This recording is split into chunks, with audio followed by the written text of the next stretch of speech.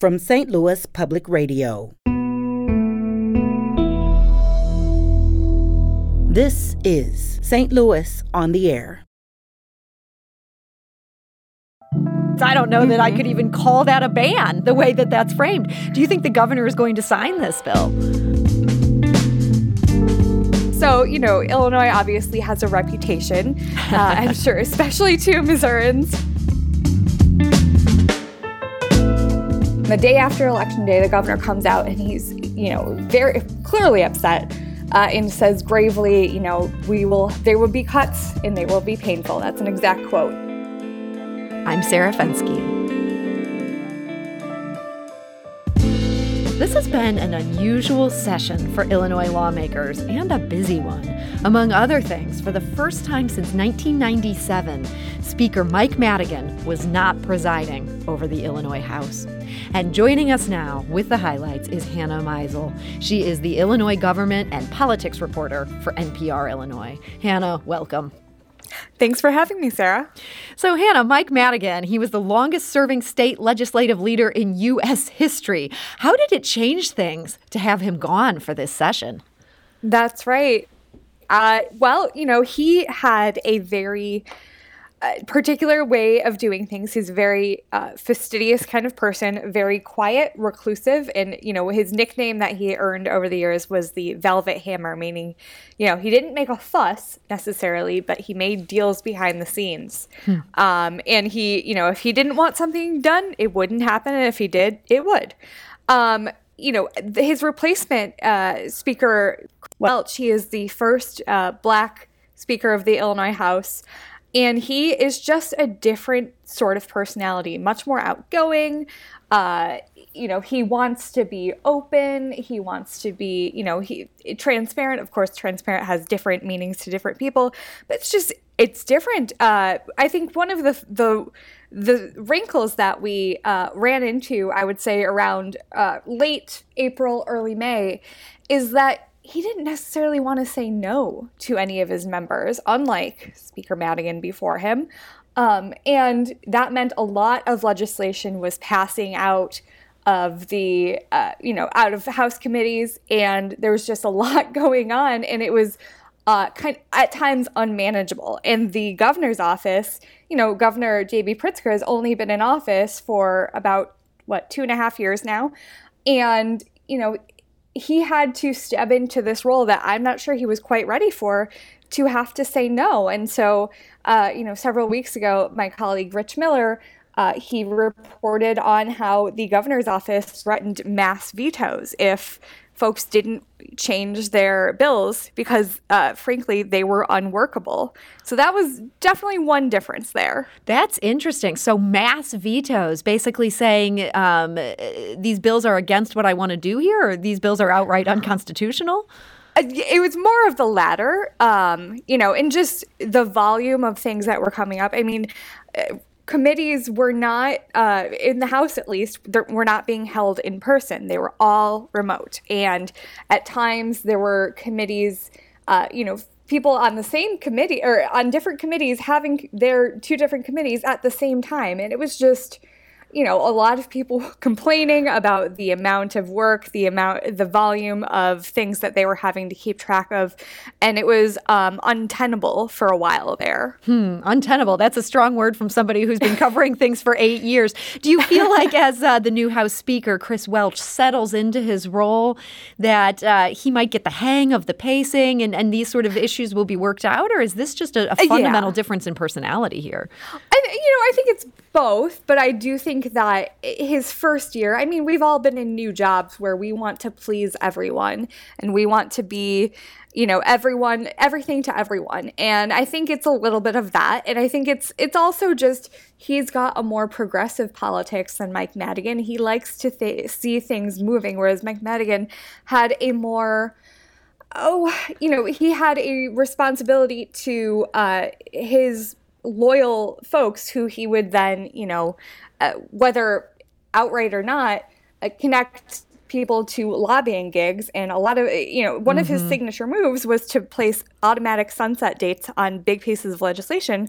So that meant that groups businesses would have to come back to the Illinois legislature and say, oh, can we extend this thing, which meant, legislative action, which also meant work for his loyalists. So Madigan really liked being a gatekeeper. Welch is opening the gates. Sounds like that turned into floodgates. They did get some things through, and not necessarily things that will be vetoed, like some of these things. One of those things was a budget. This was a $42 billion budget. How did this compare to past years?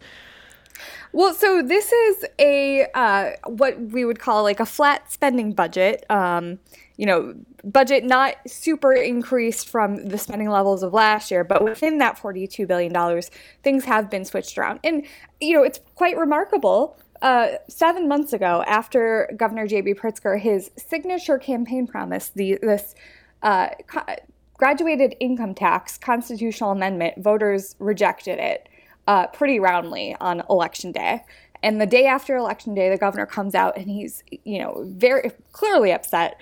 And says gravely, there will be cuts and they will be painful. That's an exact quote. And 7 months later, our economy has bounced back from COVID, the COVID recession, much quicker and stronger than anyone could have expected. And in addition to that, we have, more than $8 billion of federal American Rescue Plan funds coming our way. And so it is not the budget containing painful cuts that the governor had promised. And, for large part, it doesn't contain a ton of that pain for, especially things like social services that the government either provides directly or contracts out. But very interesting. The other thing is that the governor had been promising since February $1 billion worth of cuts in what he called corporate income tax loopholes. Of course, businesses would call them tax incentives for economic development. And he only ended up with about 600 plus billion of those cuts. And so a little bit of a compromise there for him. Of course, not all of those cuts were popular with Democratic legislators either. Just very interesting, the other if the governor promises, there's going to be cuts, there's going to be pain, is kind of a pattern of the governor kind of overstating things and then things not bearing out. And it's very interesting, the dynamics there between, the governor's office and who in the legislature ends up still trusting the governor, because there's still a lot of tension about, COVID restrictions over the last year. And is this the case then of the boy crying wolf? People are starting to say, hey, governor, when you're asking for austerity, why should we give this to you? The situation could turn around just like it did last year. Yeah, I mean, that's exactly what I was going for. Like, yeah, it's difficult for, for him to be believed. Of course, yeah, none of us could have predicted that the economy was this good. That's not to say that the economy is good for everyone, of course. But, in the vaccine rollout, even though obviously vaccine uptake has dropped significantly in the last couple months, it's still, no one could have predicted a ton of people having vaccines this time last year. So for sure. And that really did open things, get things back going. And as you also mentioned, just a huge amount of federal stimulus money. Yes. So that budget sounds like good news for a lot of people who might have had cause to worry. Something else that got passed here by the Illinois legislature, this is an ethics package. Did this have what the governor wanted when he was calling for this ethics package? Not exactly. So, Illinois obviously has a reputation, I'm sure, especially to Missourians who, want to attract people to their state instead of ours. But, Illinois has a history of politicians who are, yes, self-dealing and, willing to profit off of, government. And, one of the things that the governor has repeatedly asked for in the last, more than 2 years is a revolving door ban, which means that lawmakers can't resign from the legislature and then the day after go lobby their colleagues. A lot of states do have these revolving door bans.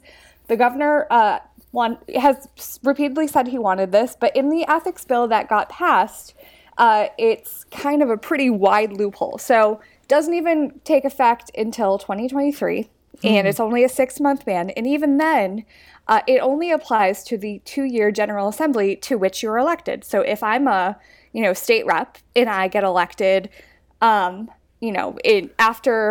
would say like November 2022, I could serve, a year and a half and then, I could serve my 2 years, step down, like the day before I'm supposed to be sworn in again, and then I could just go and lobby a fresh General Assembly the next day.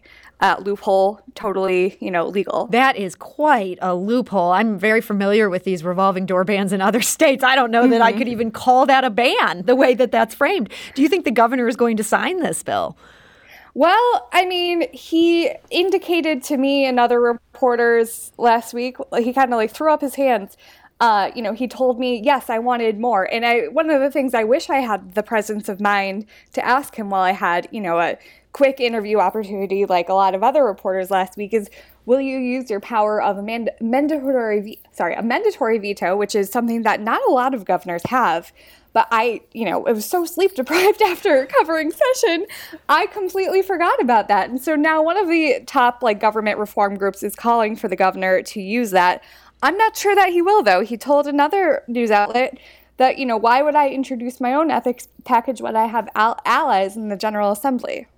Interesting. So he feels like this is not going to help him in the long term if he cracks down on some of this stuff? I mean, he hasn't formally announced yet, but he does have, all signs point to, yes, he's going to run again for a second term. It's probably not prudent politically for him to make enemies at this point when, he feels as if this is the will of Democrats in the General Assembly. Oh, Illinois is always so interesting. So one of the things that did not get passed out of this session, this is a big energy bill. Tell us what's the sticking point on this one? Okay, so Illinois has passed a series of these giant kind of energy bills in the last, I would say, 20 years, trying to put Illinois on a path to more renewable energy. And as technology evolves, obviously, it does get better every year, every few years. But so it would put Illinois, so right now we're not meeting our goals that were set out, I think, in 2007 and then again a few years ago. But also, want to induce more investment in the renewable energy industry in Illinois, a growing industry. But the sticking point was, so this, I don't know how much nuclear power Missouri relies on, but Illinois is the most nuclearized state in the nation. We have 6 nuclear power plants that power, a lot of upstate Illinois. They provide 50% of all the total energy output for Illinois. Huge deal. But they are not profitable. This big nuclear giant called Exelon, which also operates in other states, these plants are just not profitable. So back in 2016, they went to the General Assembly, went to the governor at that time, Bruce Rauner, and said, hey, we need help. We need subsidies. And so the state gave them a 10-year, kind of subsidy package. And lo and behold, just a few years later, even after Exelon's subsidiary, ComEd, got caught up in this big corruption probe by the U.S. attorney that did involve, as we were talking about earlier, former House Speaker Mike Madigan. Exelon still, some people would consider brazenly, asked, hey, we need more subsidies or else we're going to threaten or we're going to shut down 2 power plants. And then so all spring in the negotiations, it was the 2 power plants. And then as we got closer to that May 31st deadline, they said, you know what? We might just shutter a 3rd, and we're going to ask for even more. And so that was the sticking point for a while until literally the very last night of session when that had actually been resolved almost miraculously.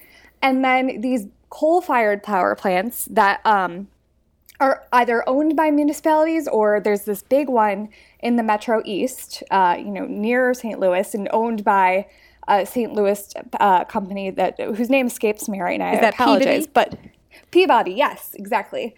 Peabody Energy was behind this big Prairie State Energy campus down in Marissa. And cities and towns in Illinois and beyond, years ago, they bought into the financing of this Energy Campus, this coal-fired power plant. It is the state's largest polluter and one of the largest polluters in the entire United States. So it's this sticking point that the environmentalists and the governor, they've said that they want all coal-fired power plants to be shut down by 2035. That would mean that, the contracts would end 15 years early. And so then it would also put the cities and towns that finance the project on the hook for the bonding. And it's just really complicated. And, it's also emotional because in a lot of, not just the Prairie State campus, but a lot of these coal-fired power plants that especially power places in downstate Illinois, they're a major economic generator. And so for the state to say, well, you have to shut down by 2035, that is forced closure. And yes, they want to help those folks transition to, clean energy jobs. But the argument there is, well, it's just a job to construct, a wind farm or a solar farm. Right. But after that, there's not like you don't make a career out of going there every day and operating it. It's not the same thing. They're not as worker intensive.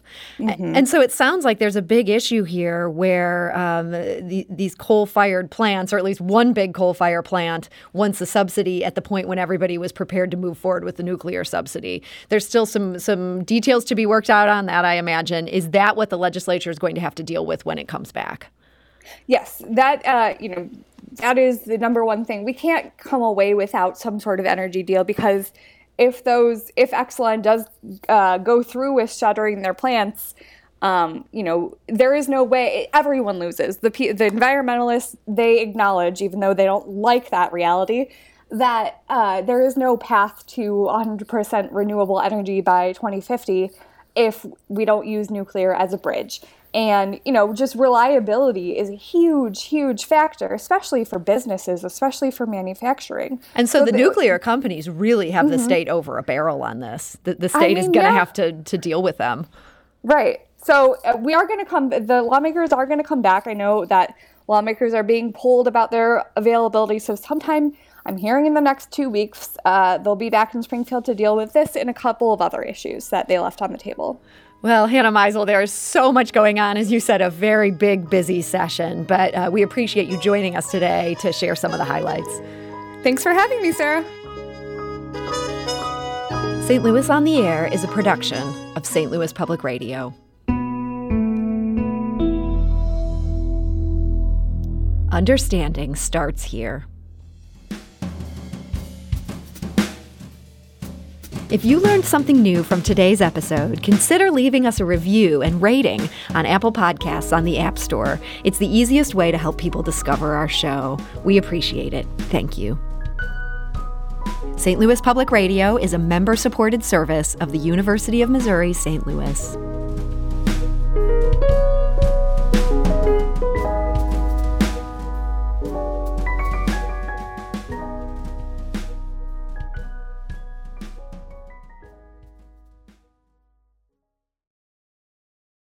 Support comes from the Missouri Forest Products Association, committed to conservation and careful management of the state's forests to make them more resilient and better habitats for wildlife.